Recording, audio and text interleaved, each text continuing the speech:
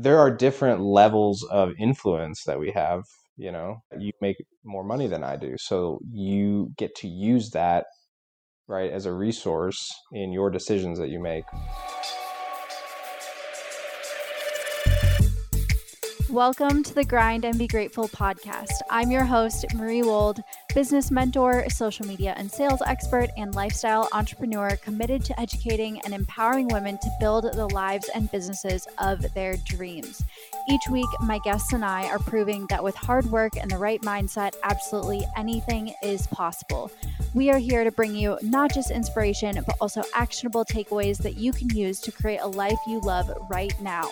We are also talking all things entrepreneurship and personal development, including wellness, social media, confidence, sales, business strategy, mindset, wealth building, and so much more. Thanks for tuning in. Now let's jump into today's episode. Hello, friends. Welcome back to the Grind and Be Grateful podcast. This is going to be a very special episode for you guys because I have brought on my fiance, Andrew, and we are going to have a juicy discussion about navigating relationships as an ambitious woman / with an ambitious woman. And this conversation, this topic is so needed. Entrepreneurship is amazing. Being successful is amazing, but there are a lot of not so amazing things that come with the territory that people do not talk about. And one of those is how tough it can be to navigate relationships, especially like romantic relationships. There was one point in my life where I was genuinely concerned that I would just never find somebody who would be a good match for me or like wouldn't be intimidated by me. I heard so much as like a teenager and like young 20 something that like guys, boys is more accurate, were intimidated by me or were like scared to ask me out or whatever. And I was just like, oh, okay, I'm just going to be like rich and alone for the rest of my life. Thankfully, I do have my person, and we have now been together for cumulatively like 7 years, 8 years. What do you say, Andrew? It's been about almost 9. And we have a lot of experience and a lot of growth under our belt, even though we're not that old. I'm 26. He's about to be 29. But like I said, we've been together for quite some time. We have been through a lot. And I have him here today for not so much an interview, but a discussion about our relationship, what we've learned, our advice for other couples, and particularly for my fellow ambitious women, since that is really the main demographic of this show. And we have questions that you guys have submitted via Instagram recently, and you were not playing with some of these. Like, I'm really excited to go deep. You asked great questions. You know, we don't do surface level here. So let's get into it. Are you ready, babe? Yes. So, would you like to start with work-life balance, conflict and stress, finances, or mindset? Let's start with mindset. Okay, perfect. So this question comes from Allie Lawton. She said, did you discuss your ambitious dreams with Andrew first, looking for approval, or is it more of I did what I wanted and counted on him to help if I financially needed it or we were out of commission from one party for a while? And Andrew, do I ask you for permission to pursue my goals, really? No, of course not. I never ask him for permission or approval for something, especially like decisions within my business, things that don't really apply to him. Now, if it was a goal that would like drastically impact our relationship or really significantly in any way, like impact the dynamic of our relationship or like how much time we could spend together, or if we had to like move to pursue it or whatever, of course I would discuss that with him. But when I set my goal of making $1 million this year and like planned that out, I wasn't like, oh, hey, babe, what do you think about me making $1 million this year? Like, what do you think of that? Is that okay? Like, hell no, it's my goal and it's what I want. And it doesn't really affect him. If it did affect him significantly, then of course I would, because we are a partnership, but I don't look to other people for approval on my goals, really, no matter who they are. Yeah, I think that also kind of just has always been a theme for us of, first of all, that's something that we connected with early on, was that we had goals, big goals and big ambitions, and that we could see in each other that the other person wasn't afraid to go after what they wanted. That never was like, we've always been very independent in that way of like, you can do whatever you want, And, obviously if that doesn't align with, maybe our values or something, that's a whole nother thing. But I think that's why we've, you know, worked so well together for so long, is because our values align. And when those align, then everything on top of that is just kind of extra. Yeah, and I think that's something that has made us really strong is like a core foundation of our relationship is like allowing each other to be their own person and have their own interests and their own goals and their own dreams. And then we also come together for like shared values and shared things that are really important to us. And I think that's a good segue to the next question. This is from Momo So Fit.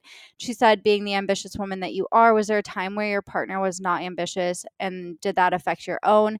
Did you feel like he always needs to match your ambition towards his own goals? And I think something we share, just like spitballing off of the last topic, is that we are both ambitious, but the way that it manifests or the things that motivate us can look very different. You know what I mean? So I think that there have been times where I didn't fully grasp the level of your ambition and I didn't really understand what you wanted or what was motivating you. And I think that maybe caused problems because your motivation looks different than mine. But understanding more now what motivates you and how it's different from me, I think we work really well together and our like level of ambition is really compatible. I agree. I think that's something that comes with, knowing yourself first, and then figuring out how to understand the other person. Because yeah, motivation looks different to everyone, and there are common themes among people. But not to get too much into like enneagrams, but since Oh my god, I finally made him figure out what his Enneagram number was. He couldn't like decide for the longest time, or he was like between a couple and he was like, this is dumb, like this isn't real. And then I finally made him like sit down one day and read all of the explanations for each type. He was like, oh yeah, I'm a 5, and then spent the rest of the day like reading about his Enneagram, and now he's yeah, as a true 5, I consumed as much information as possible about enneagrams and enneagram 5s for the entire day. Again, I mean, going back to that, more of that is just understanding like the different motivations between the two of us. Where Maria's motivations sometimes can lie from getting affirmations and recognition for her achievements, right, for doing great things, whereas my motivation can come from knowing great things, understanding great things. That can be very internal, whereas hers is, presents a little bit more externally. For someone like Marie, who is very external with her ambitions, and mine's so internal, it's very hard, for her to see what's going on inside of my head all the time. that has caused levels of exasperation for me like over the years of just I like to talk about what my goals are because they're really exciting to me, and I don't ask him for approval, but I'm like sharing what I'm working on and stuff, and he's very like internal about everything he's working on. I'm like, so what did you do today? Like, so what's going on? Like, what are you working on? He's like, stop nagging me. Right. And, vice versa, me looking at, how you look at motivation and all that, sometimes it can, in a negative light, it can look like, oh, why do you care what other people think about what you're doing or what they say, their opinions, and being so external with your ambitions. Why is that so important? But that's something that I've come to understand too. I'm also more motivated by like materialistic things too. Like I'm really excited to like this launch I bought a new purse to like celebrate, and that was really exciting for me. Or I really care more about having like the nice house or like the right furniture or whatever, and like I see how my goals support like all these kind of aesthetic goals that I have, or like I'm in a very aesthetic inclined person. Like it's very important to me. And Andrew is very utilitarian. He's like, why do we need to get a bar cart for our house? Like, why can't our collection just go on the counter? I don't understand. I'm like, because it's a vibe. It's a vibe. Like it's a bar cart is a whole vibe. Yeah, and that's one of the things that that how we balance each other out on, right? Where we can both, if we go the extreme of how we do things, that can not necessarily be the best way to do something. Where I can be very minimalistic and live in a really nice box with nothing in it, versus where you can live in a place where you have an abundance of things and a lot of things you probably don't need. I feel like we definitely balance each other out there. Yeah, me providing utilitarianism to your aesthetic appeal and understanding what looks good. So I feel like Andrew's like ambition or how he expresses his ambition has never like dampened mine or anything like that. But there have definitely been times where like how our ambition is expressed has caused friction in our relationship. But that has just taught us how to like communicate better. Yeah, and that's a big, topic too of like even when things are bad, you have to understand that they can be learning opportunities, and if you don't take them as such, then, relationships can become bad quickly, I mean, what's the divorce rate in this country? It's over 50%. And so it's not that things are always good, it's that when things are bad, you can go back to those values, right? And those shared values. And if you have them and, unless, your partner has done something that's just, either evil or, something that goes against, like one of your core values, you should be looking to learn from, Like come to a point of understanding with each other. yeah, and grow from that, use those as growing opportunities. I'm interested to hear your perspective on this and how you have perceived my journey in entrepreneurship. This is from Ventured X Gained. She said, "What about mindset shifts? You've obviously had to overcome and continue to work through various mental and mindset challenges and are likely operating at a higher business and personal level from putting yourself out there, chasing after your dreams, advocating for yourself, meditation, however this looks. Not higher than you, but higher than when we met and stuff. Has he met you there? Have you worked on it together? Is this a current struggle or something you accept?" So I guess what I'm gleaning from this is like, Andrew, what is your perception of the level of growth that you've seen from me since we first met, right? Because we met when I was 17, I think. We met when I was 17. 17 or 18, yeah. Yeah, I was going to be a senior in high school and you were going to be a junior in college. So obviously I'm a very different person, but especially relating to how entrepreneurship is like a catalyst for self growth. How do you see that playing out in our relationship? Because you've just recently kind of taken a more entrepreneurial type of career path than you ever have been before. So, what is your like kind of outsider perspective? On your growth in, Like my mindset, self awareness, like all of that stuff within our relationship. How has the trials and growth that have come from entrepreneurship impacted our relationship, or has it not? yeah, well, I mean, that's always been a core ingredient in our relationship, right? Which is, I mean, first and foremost, we're both people that do not accept underachieving and settling for, just getting by. That's one of our core values, right? We It's like, just like reject mediocrity. yeah, like where it's like not necessarily like you have, this like killer mentality of like you have to be on top, or, if you ain't first, you're last. It's nothing like that in my perspective, but it's the whole like we are striving for excellence, and if you're not on that train, then you're on the wrong train. This isn't where you're supposed to be. And so going off of that, I think, something that goes along with that is that, you know you've always been open-minded, right? I mean, we both have, but we're speaking of about your growth, and the fact that you've been open-minded is that it, reflects that you are open to growth, right? And so where you started and where you are now is a direct correlation to who you are, which is you're an open-minded person who's always trying to get better, always trying to improve. And so I think you've made tremendous strides, in your mindset and all of that. I mean, to give examples of, I mean, you're the type of person that also has to try something, right, before you can. Like I have to actually like go through with it to learn from the mistake. Is that what you mean? Yeah, most of the time, I think, yeah. You won't take someone's word for it necessarily. Right? And which, is a good and bad thing, right? Because it's something that you're willing to follow through with things. Like someone will give me advice and I'll say like, "Thank you for your opinion," and then like just go do it Yeah, anyway. because you understand yourself and you trust yourself, which is big. It's a double-edged sword, right? It's like it's what makes you grow, but like it also slows you down. But there's no other way.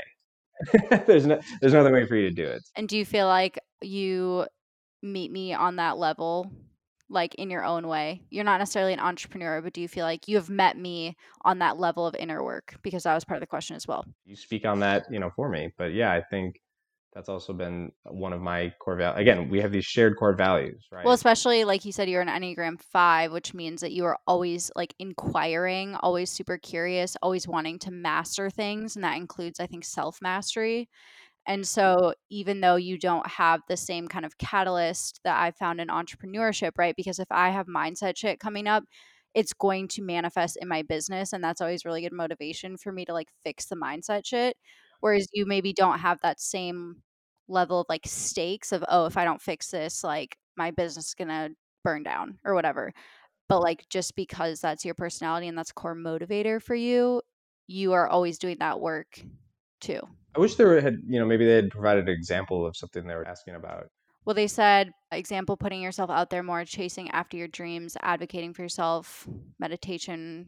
Yeah, I mean, I don't think that's ever been a problem. So I don't think it's necessarily like, oh, I need to be with another entrepreneur. It's more like I need to be with someone who has the same core motivations as me. Okay, let's move to conflict and stress. I think that kind of goes off of this nicely. Are there any ego issues? This one is good. Does Andrew feel threatened or jealous related to your business success? This is from L Keeling 76. And I feel confident throwing this on you because I know like you don't. Yeah, do I feel jealous of your success? Do you feel threatened or jealous or like do you feel like your ego is triggered by Right, how right, successful I am? right. So the short answer to that is no, absolutely not. The longer answer is why would I be? Because you're the man. Yeah, right. But like again, going back to I'm gonna reference this the whole podcast, our core values, right? Of always trying to we're not living in the past, right? You and I do not live in the past. We live in the present and the future. And the past would say that yes, the men have to bring in more money than the women. But like it's not 1950 anymore. Like come on. Really? Like I love the fact that you bring in a lot of money. Why would I? Right, like it only makes your life better. Oh man, like that's amazing. I cheer you on for that, right? Like that I'm your biggest fan because like that directly makes my life better. And not to say like that gives me a pass to just sit around and, Eat a whole pack of Thin Mints today. to do that. Yeah. Yeah. But God, I mean, yeah, that, if your ego is so fragile that your woman cannot make more money than you, like That's a good little nudge that you have some shit to work on. bring it on, make more money. Let's go. Like why would I would never discourage Marie from making more money. Good God. Or just in general, like pursuing her dreams. I feel honestly that like maybe I've been more triggered by me making more money than you. Really? Yeah, we have fought over this like a lot more times. Elaborate. We've fought about this from that side versus yours, like you being triggered a lot more times because there have been times where I've been like, babe, I really want to buy this like $5,000 couch, like split it with me. It's like our shared like living stuff, right?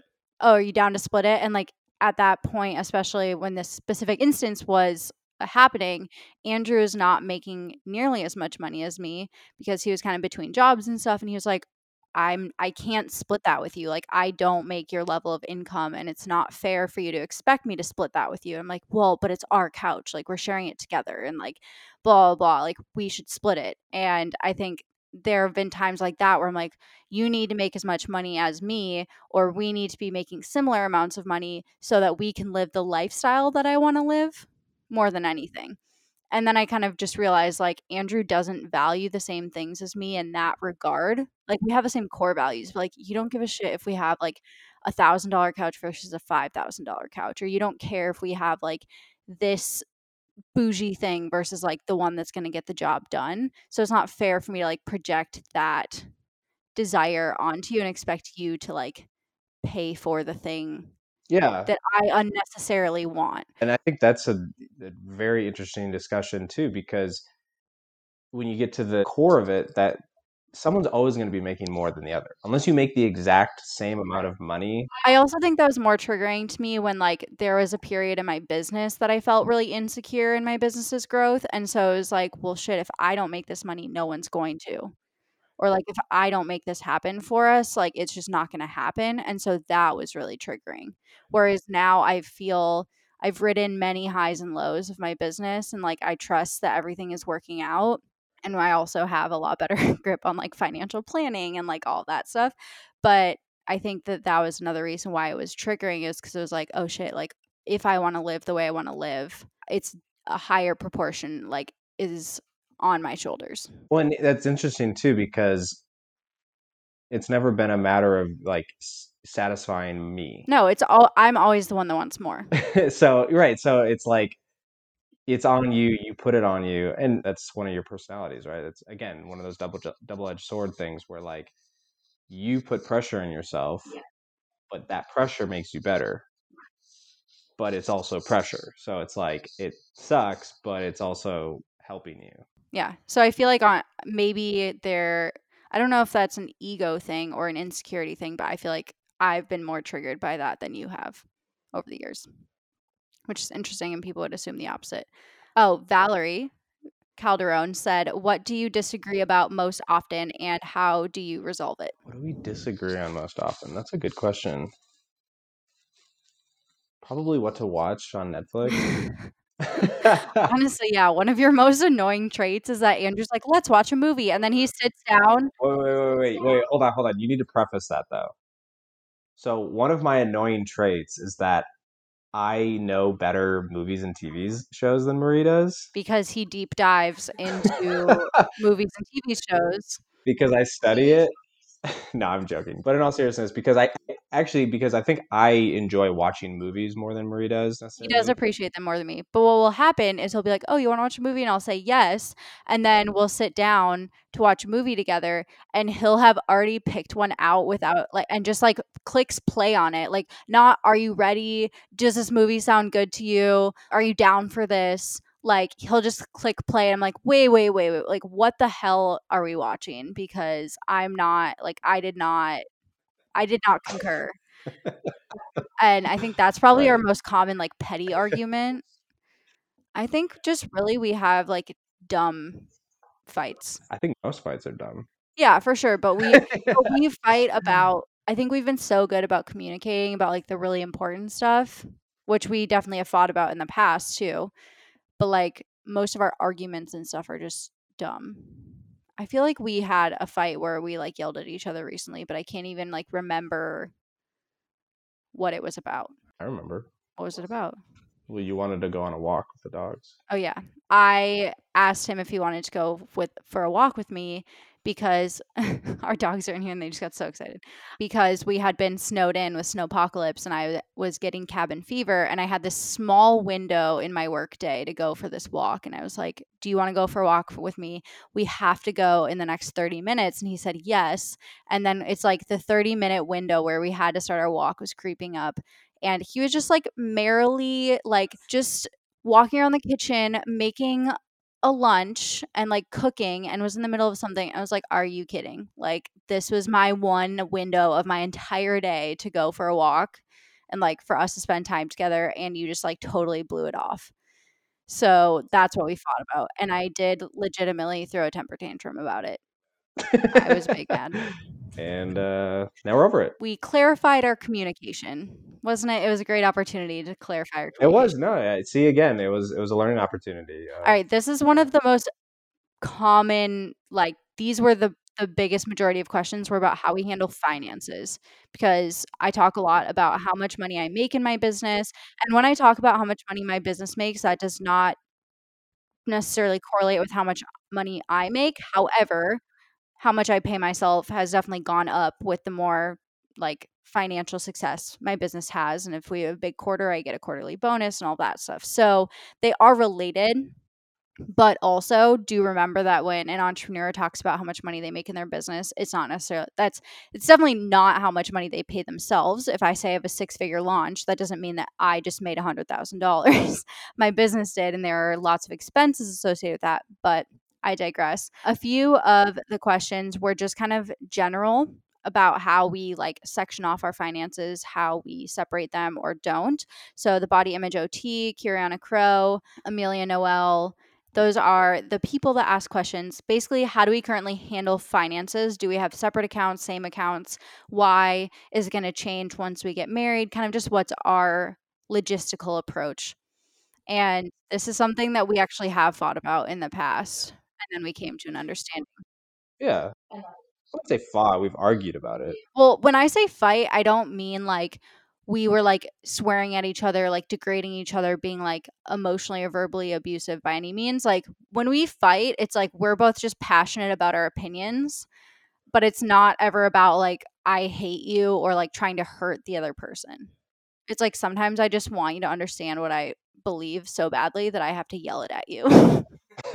But usually I'm the one kind of yelling more. Yeah, and I think it's like, well, also just in general with that is that, fights and arguments, I mean, they're, I'm a big fan of just getting it out there. yeah, and the way that I view it is they're debates, right? Because you have two different opinions. And that's actually one of another grievance with you is you'll always play like devil's advocate. I'm a great debater. Oh, absolutely. No, and I get that from my dad. Oh, for sure. So frustrating. Like I know you don't even believe what you're saying, but you just like No, and I know it's frustrating, and it like fuels me for some but, reason. oh my god. This is what I have to deal with. I think, I mean, first of all, I think all arguments should be debates, right? Or And they should be productive with like the common goal of like coming to a greater understanding. even though there's emotions involved. I know that's a very unemotional way of talking about it because there are emotions involved in that. Especially when it's not a debate over just like what car should we get or you know what I mean? Like finances are a big one, marriage, kids, all that, like how you're gonna raise your kids. Those are all very emotional. But what I wanted to open that up with is there's one thing that we always do about finances. We talk about it. We 100% we talk about it and we are honest about it. Like I will show Marie my bank account. Marie will show me her bank account. Like there's no like, right? There's no secrecy behind the money that we have, except for the stash of cash that I have buried in the backyard. Yeah. No, but we talk about it. We discuss it. When you don't do that, it just makes it so much harder. And it's one of those things that is you make yourself vulnerable, right? Especially when you don't make the same amount of money, especially when someone makes a lot more money than you do. It can be very scary. It can be very, embarrassing. It can be, all these things. But what I've found is that when you talk about it and you get past that emotional insecurity and embarrassment and whatever, I mean, it's kind of like getting naked, right? Like I work as a loan officer, and that's something we talk about in the industry is when someone applies for a loan for a mortgage for a house, they have to essentially get financially naked in front of you. Which is so triggering for a lot of people because in our culture, it's just like we don't talk about money. Exactly. So once you can get past, I think that's one of the most important things financially, especially in a relationship, but just in general, to put in your mindset of like you shouldn't necessarily hide your I mean, you shouldn't show everyone your finances. I mean, that's not what I'm saying, but you need to be confident There needs to be a level of transparency. with with your finances, and in the relationship, be Otherwise, open how about are it. you supposed to be on the same page? And how is your relationship supposed to go anywhere significant, right? Like, if you are currently dating someone that you think could be the person that you marry, or the person that you buy a house with, or the person that you have kids with, like, how can you not talk about your money? Like, you really want that to be a surprise when you guys like apply for a loan, you apply for a mortgage, and they're like, oh, by the way, I have like $200,000 in debt. Like, that's never a conversation that you want, like, as a surprise. It empowers you when you do that, right? Because then you can start making decisions together as a partnership, right? As a couple, and that's the other thing too is like when you're living with someone, you're married to someone, your finances, I mean, it's called buying power, right? And so when you're applying for a mortgage, if both people have good to, decent to good credit, if someone doesn't have good credit, they're not going to be on the loan. But if both of you have decent credit, but someone makes a lot more money than the other person, you still want to combine both of those incomes, right? Because the income is shared between the two people, for that entire household, not necessarily, one, they don't average it, but we don't average it between the two people. So that's, you take that in consideration. It's not necessarily how much money you make. It can also be how much money you and your partner make as a team. I think we kind of take like a hybrid approach to finances in terms of we see ourselves as a team. We communicate really openly about finances. We create financial plans together, but we don't really in small areas, but overall we don't share our money. Oh yeah, I didn't talk about that. Yeah, we don't have shared accounts. We split all of our essential expenses that we do together. So our mortgage, we pay our own car payments, we divvy up our utilities, we share expenses on like our pets and stuff, home upkeep things. But for things that are optional or I require a higher price point for, like our furniture or our trips or things like that, like I will definitely pay a higher proportion of the expense.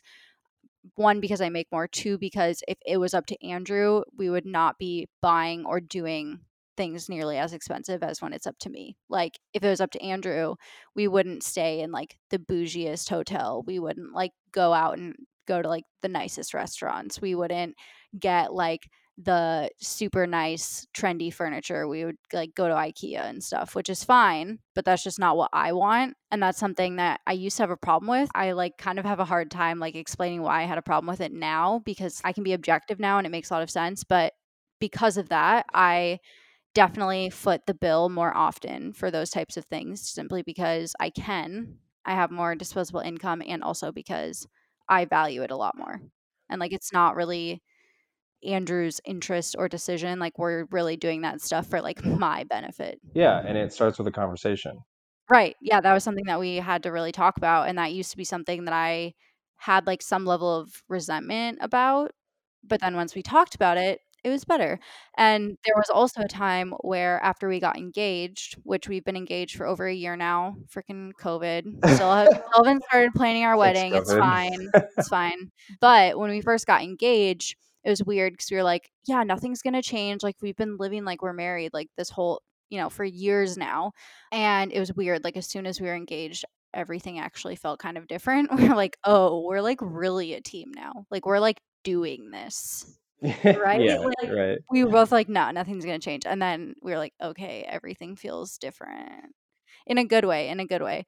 But we started talking more about like what are we gonna do with our finances when we got married. And Andrew at first was a very strong proponent of just sharing bank accounts. Like everything is centralized into our family bank account. And I get it, because it's like, yes, you're a team, you become a unit, like everything together. But I was like, trust me, you don't want that, because number one, I have a lot more expensive taste than him, and it's not fair to really like expect him, especially because I make more money too, right now at least. It's not really fair to expect him to like cover that or like drain your disposable income when it's not significant to me in some areas. And number two, my hobby and passion is the most freaking expensive hobby I have ever heard of. If you're new, I'm an equestrian. I do show jumping, and horses are exorbitantly expensive. It's like just setting your money on fire every month. I think it'd be cheaper to just light your money on fire. Exactly. Less dangerous for sure. So that was the other thing. I was like, trust me, you don't want that. Like, I have a super expensive hobby. Like, the horses that I ride are anywhere from like 50 to $100,000 just for the horse. And then you have to pay monthly expenses and show fees and trainer fees, and all of the equipment is insanely expensive. And like your clothing, everything is so expensive. And I'm so fortunate to be in the sport. I'm so fortunate to be back doing it at a way earlier age than I ever thought. But like I never wanted my passion to become a source of friction or like stress on our relationship. And so I like was a very very against us sharing a bank account for that reason. I didn't want him to have a say, and I also didn't want him to worry about how much money I was spending on horses. Like I made that money, my business funds that passion of mine. I don't want you to either have a say in it or worry about it. I wanted to go through with the combined, bank accounts at first, and then after, having that thought, and then, letting time go by and thinking about it, and kind of just using that frame of reference to analyze, all the decisions and things that came up after that. It actually, I reversed my opinion on that, and it's actually, to me now, it's actually a lot easier, especially with things, like Venmo and Square Cash, like splitting things and like sharing money between people is so easy now that having one bank account it doesn't seem like it actually gives you an advantage necessarily. Whereas back in the day, you didn't have things like that. So the only way to transfer money between two accounts was you had to take money out Or and like write them a check. yeah, Yeah. write someone a check, or like it was very slow. And so having all of your money pooled into one thing actually, kind of made sense because of the ease, of that. But like now it's like, yeah, sharing money between two people is so easy now.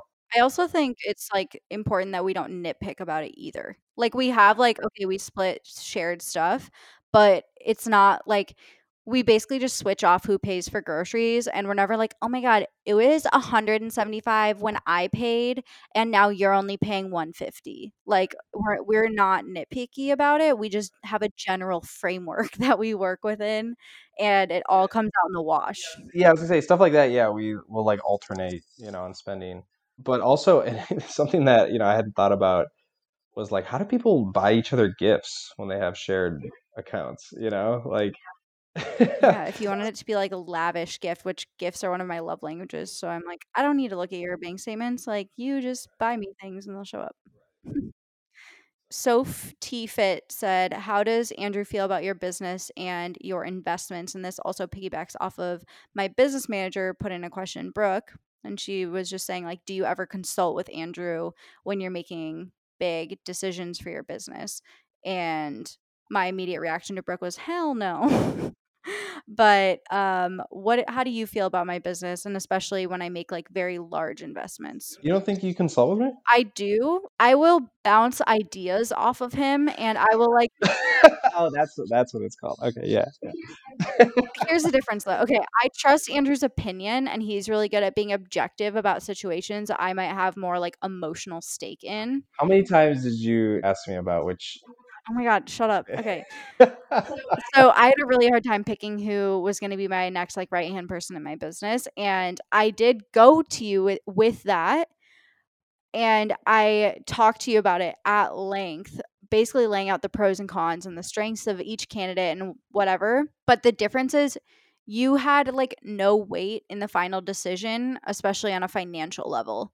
Like I trusted your opinion because I just needed someone that I trusted to like consult me, but it wasn't you saying like you can't spend this amount of money on this person, or like I don't want you to spend this amount of money on this person. Is that a thing? Yes. What? Yes. So, like, there are a lot of times when we'll do sales calls for Online Coach Kickstart or any of my programs, private coaching even, and people will be like, I really need to like ask my husband. But isn't that just kind of like a standard sales cop out? It is in a lot of cases, but in some cases too, people genuinely like do consult their significant other for their business investments, which to me is not very CEO of you. And actually, that now that you say that, so in my sales experience, I've definitely had way more sales calls with guys. Yeah. And you probably don't hear that much.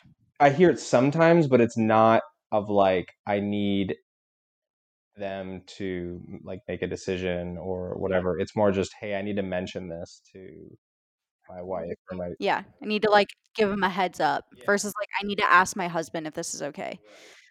Right. So that's something that like even if I go to you for your opinion and perspective and like for you to help me kind of distill my like all the thoughts in my brain, you're never the one making the final call, or you're never the one saying like no because of money. I'm not on your LLC.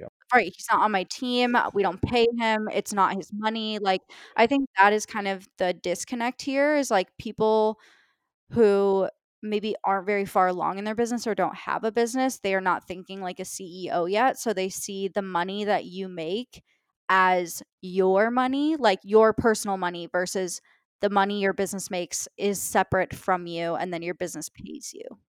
So I would never ask Andrew for permission to spend my business's money. I would never ask Andrew if he approves. You would never ask me to spend your personal money either. Also true. The only times I've ever asked Andrew about like, what do you think in a financial sense has been like, let's say right now we're saving for our wedding. So let's say if I had to like drain our wedding savings account because I wanted to invest it into something else, and then that would like push back our wedding date. Like that I would absolutely ask you about. You would ask me about, but you would not ask me for permission necessarily. No, yes, I would. I would respect if you were like, no, I really want to get married at this time. Like I would rather you found that money elsewhere or something like that.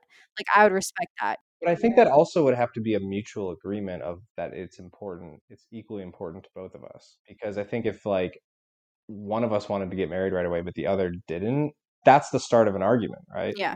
Because there's a disagreement on I have an opinion and I want something versus you have an opinion and you want something. And that's the $1 million question, right? Like how do couples navigate things like that? But again, and there's no like one answer, right? It's not like here's how you do it. But I think it does come down to you talk about it. You have those discussions, Right. You like lay it all out on the table. right? Like you have arguments, right? But with the goal of like we're doing this because we're trying to resolve something. We're trying to get become better as a couple because of it. A phrase that's always really helped me is like, it's not you versus the other person. It's both of you versus the problem. Even when we fight, we're like working together to like find a solution to the thing that we aren't agreeing on. But anyway, so Andrew feels fine about my business and investments I because love your business and investment. because they're my business and they're literally not his business. But I will like bounce ideas off of him or get his feedback on stuff because he's super intelligent and objective and I trust his opinion, but he's never calling the shots. He's not a stakeholder in my business. He doesn't have a role in my business other than being a beneficiary and like a support. So that's how we handle finances. And I would encourage you, if you're an entrepreneur, like you need to make decisions as a CEO. Your business's money is not yet your money until you pay yourself with it. And your financial decisions within your business should be separate from your financial decisions in your relationship or even in your personal life. And that again is like a CEO mindset shift of like zooming out and being objective. Right. And I think also too, like you shouldn't feel like your partner has like control over you Yeah. or power over you. You know what I mean? Yeah. There are different levels of influence that we have, right? Like you make more money than I do. So you get to use that, right, as a resource in your decisions that you make, especially the women entrepreneurs that listen to your podcast. You need to be making decisions that are first and foremost benefiting you, right? And if you're in a relationship, obviously they're not going to negatively impact your partner, but it's one of those things where it's like it's your life that you share with someone else, but it's your life first, right? At the end of the day, even if you're married to someone, you're not physically tied to them. You're emotionally tied to them. But like you are your own before you're someone else's. That's what I mean, right? And so exactly, it's the whole, like fill up your cup before you fill other people's cups. So I say as long as it's not like detrimental to your relationship or it negatively is going to impact the other person, like why should you have to ask? And also, why be in a relationship with someone who's not going to be supporting and cheering you on? Like, I can't think of something like a decision that you would make that I wouldn't support. Y'all, I even was like, I think so. I'm horse shopping right now, which is like a whole thing, which God bless Andrew because I want to spend an insane amount of money on a horse. And here's the thing with horses: monthly upkeep, trainer fees, all the things. And also, they could literally hurt themselves just like going outside one day and have their career be over. And Andrew's still like, yeah, babe, spend that money however you want to spend the money. Like, do the thing, go for your passions, whatever. And he's like totally supportive of it, even though logically, like being a horse girl is insane. So not only that, but I was like, I think I want to get like a second horse. I don't even have my next horse yet. And he's behind that. And then I was like, I think I want to import my next horse. Like, I think that would be a really cool project. He was like, okay, have fun with that. And just like didn't even bat an eye. I think part of that is I've just conditioned you to like accept my shenanigans. Condition, yeah. Okay. I mean, I would never be in a relationship with someone who tried to like control me, but also I still also really appreciate that about I mean, you. what's the alternative? We just wouldn't be together. Yeah, exactly. Well, the alternative could be like, I really think that we should like invest that money into a property or something I instead. mean, we could buy a second home. We could probably buy 2 homes. We could pay another mortgage. And so that's the thing is like if you were like, let's think about this. Like I really want us to consider this option. Like I know you'd never be like, no, you can't do that. But I would listen if you were like, I think let's explore what this money could do elsewhere or something. Yeah, you'd listen, and then you'd go and do whatever you want to do in the first place. Not totally true. If you had a good argument about how that second property would in the long term let me have like 3 horses instead of 2, then I might listen. Yeah, I mean, that's true, yeah. Simple math. It's 4th grade, SpongeBob. Okay, we're going to move on to work-life balance, and I think this is our last big chunk of the topics. So, a lot of the questions were like, how do we find time to spend together? How do we handle work-life balance? How do we set boundaries with work? So, if you want to lead the way, what is kind of our approach? I think we're pretty flexible. What do you think? Spending time together? Yeah, like work-life balance, prioritizing our relationship and also prioritizing like our individual lives and goals. This is a complicated answer too because it also depends on what stage in the relationship. Yeah, if we were just dating, then like you'd have to really try to make time for each other. Versus we've lived together for so long, we both work from home. Like we could spend every waking second together. And here's something to consider too is, not to get too scientific about this, but I can't remember the percentage, but it's like 95% of the things that we do during the day are subconscious, are habits. So if you're new in a relationship with someone, Yeah, you have to go out of your way. you're doing things that aren't habits. So it feels like you're investing a lot of time and energy to spend with that other person, and you have to decide if it's worth it or not, consciously. When you've been with someone for 9 years, Has it really been 9 years? it has. I'm gonna be 29. Yeah, I'm 26. Well, we broke up for like a year and a half. I've known you for that long, Yeah. though. Which, by the way, if you have questions about how we met, why we broke up, what we're going to do for our wedding, how he proposed, any of that stuff, we do have another episode. I can't remember the number off the top of my head. It'll be in the episode notes, but like we have recorded another episode together just about like our origin story and just like general relationship advice. So listen to that. But anyway, Yeah, when you've been with someone for, 8 or 9 years, which again, in the grand scheme of things is not that long even. I mean, for how old we are, that's long. yeah. So a lot of the things that we do together are habits, and so it doesn't take a lot of effort, to do those things. Right, like, it takes, like, no thought at all for me to, like, make lunch for the both of us or, like, ask him when he wants to go for a walk together, like, that's just ingrained. Yeah, exactly. And I always joke like I think we try to think of ways to not spend time together.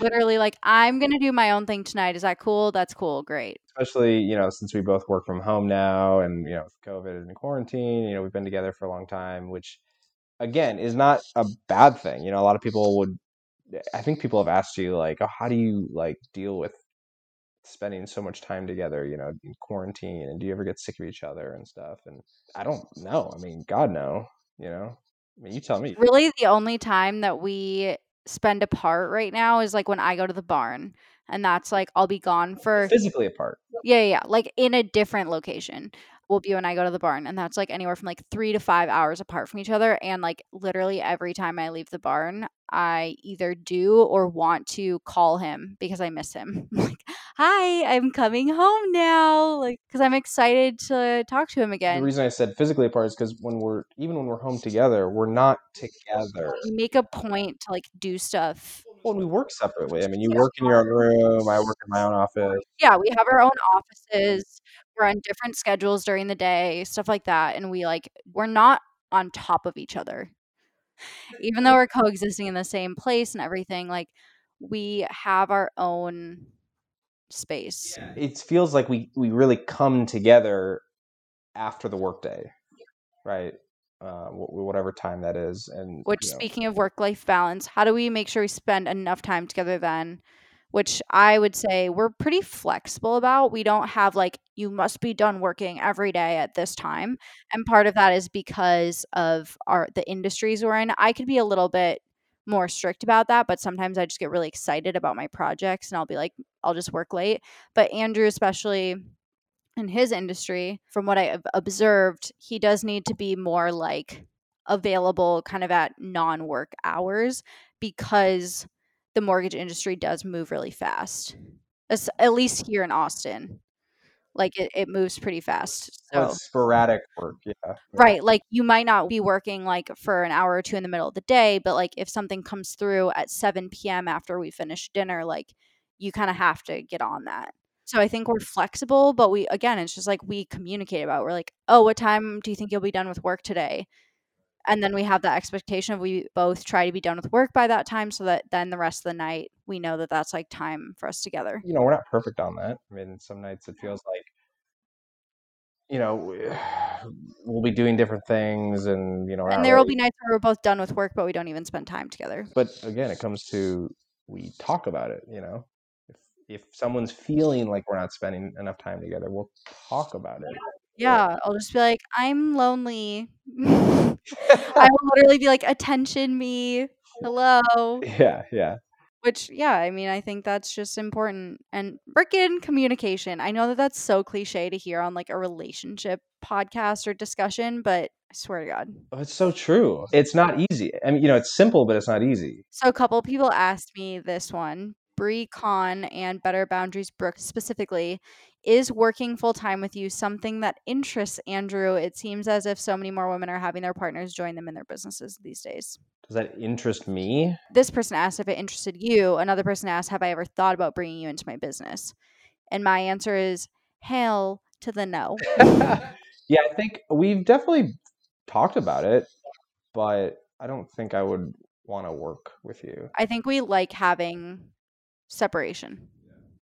We like having our own things. I also think that we talked earlier about how Andrew and I operate differently in how we pursue our goals. And I think that that would cause tension between how he would operate in my business. And also, I would have a really hard time. I think the only way that it could work if it became our business. Yeah, we'd have to have a shared project. Right. It would have to become our business. And I just don't really see, first of all, me being willing to give it up or share it in that way.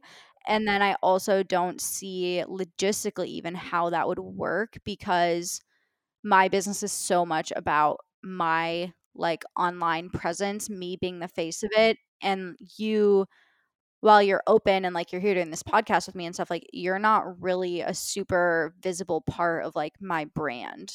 Making it from my business into our business would be difficult. It would only be able to be our business behind the scenes. And I think also too, it comes down to when people work together, I mean, they have shared interests. You'd have to be a COO role or some sort of Right, but I'd also have to be interested in business that you're running. right. You're not in this space. You support it. You're interested enough to be supportive, but you don't really care about launch strategy and coaching systems. Well, and just business for business's sake, right? I think that's something that's really interesting to you, and it's not, quite frankly, not that interesting to me, necessarily. But I did say COO because you're a real numbers guy, strategy guy, optimization guy. Andrew has a math degree. Just to give you guys perspective, who the fuck has a math degree? I don't use it. I'm a mortgage loan officer. He doesn't use it, but he is a numbers guy. I mean, you use it, but not in the traditional. You don't need that. Well, it's compatible with everything. That's what the counselor at college told me when I was getting that. They were like, "Oh, you can do anything with this degree," which is true, actually. You can do anything with it, which is another way of saying we have no idea. The other night, I was talking with Maria about how I was like, I learned about math for my entire life up until I graduated college, and then completely stopped doing any of it. Right? Like quadratic formulas and differential equations and writing proofs. And I was learning things that you don't learn unless you're a math major in college, and obviously it's only undergrad, but still, I mean, you can go even beyond that. But like, there's nothing that you do in life that's like directly the same as like solving math equations. Like problem solving, yes. You learn how to be a problem solver, of course, which is what I am, right? I'm a great problem solver. But like, I feel like if you go to business school, you learn how to run a business. And when you graduate, you go and work in a business and like you do all that. Or if you get a marketing degree, you go and work for a marketing firm and you do marketing things. But like math, it's like, unless you go and become a math teacher or a mathematician, which I don't even know what that means. Most mathematicians work for the government. I found out their title is literally mathematician, but like, what does that mean?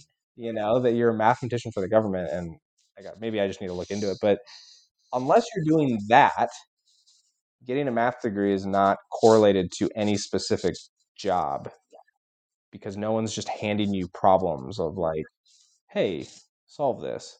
But in a sense, people are handing you problems and saying, hey, solve this. It's just, you're not, running, you're not running differential equations. There's a very small like slice of the pie as far as roles within my business that could work for Andrew, but he would need to be interested in it. He would need the level of training and experience he would need to be able to step into that role to make it make sense in terms of like the industry and how my business operates would be kind of dumb. Like, unless we saw it as a long-term move of like, this is going to be our business and what we do together forever, I don't think that would be worth it. Yeah, and I'd be curious, to talk to people that do that. I have a couple friends, and then I have other friends who have brought their husband or significant other into their business and they didn't like it and they pulled them back out. So I think it can work if it's the right situation. Yeah, and I don't think you should be trying to force that. There needs to be a strong natural interest, a natural skill set fit. If it was a situation where we had kids and I wanted to keep my business and do that and be really involved and you weren't interested in working as much and you didn't have something you were passionate about, maybe I could bring you in to do our bookkeeping or like something like very part-time. But like I just don't see a situation where that would make sense for us. Let's finish off with one last question. Let me find it. What has been your greatest challenge in your relationship? From Jaden Panasevich. Our greatest challenge has been In like 2 sentences. We don't need to rehash everything. Yeah, you go for it. If you have an answer, go for it. I would say navigating through so many different life stages and Illnesses. yeah, definitely that as well. But just like we have navigated through so many different seasons together that have all tested us in different ways. Like moving across the country multiple times, both of us dealing with like chronic illness, depression, anxiety, like changing careers. Like we've just had so much change. I think our greatest challenge is that we've never done the norm. We've never been able to really like settle in. Yeah, and I get it. Maybe that goes to our core values of we're always trying to get better, we're always trying to improve. And for me, our greatest challenge, has been never feeling settled. But then again, we don't want to settle. Well, it's just like growth is always uncomfortable. So like we're right on track. Yeah. All right. Thank you so much for doing a podcast with me, babe. Yeah, no problem. Anytime. Really appreciate it. We ran a little long, but that's okay. I think we had some great topics of discussion. I hope it gave you guys some insight into how if you guys can hear Sunny's heavy breathing, she's climbing all over Andrew right now.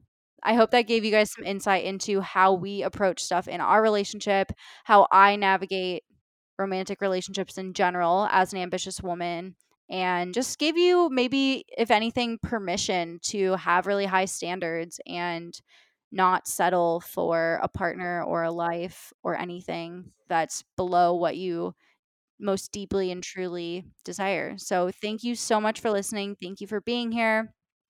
Appreciate your time and getting to hang out with you today. I will see you again, same time, same place next week, next Wednesday. But until then, grind and be grateful, my friend.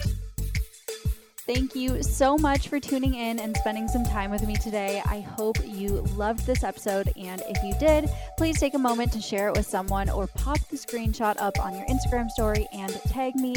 I especially love when you guys share a little on why you enjoyed the episode so that I can keep making more content that you want to hear. Last but not least, don't forget to hit subscribe, and I will see you again next week. Until then, grind and be grateful, my friend.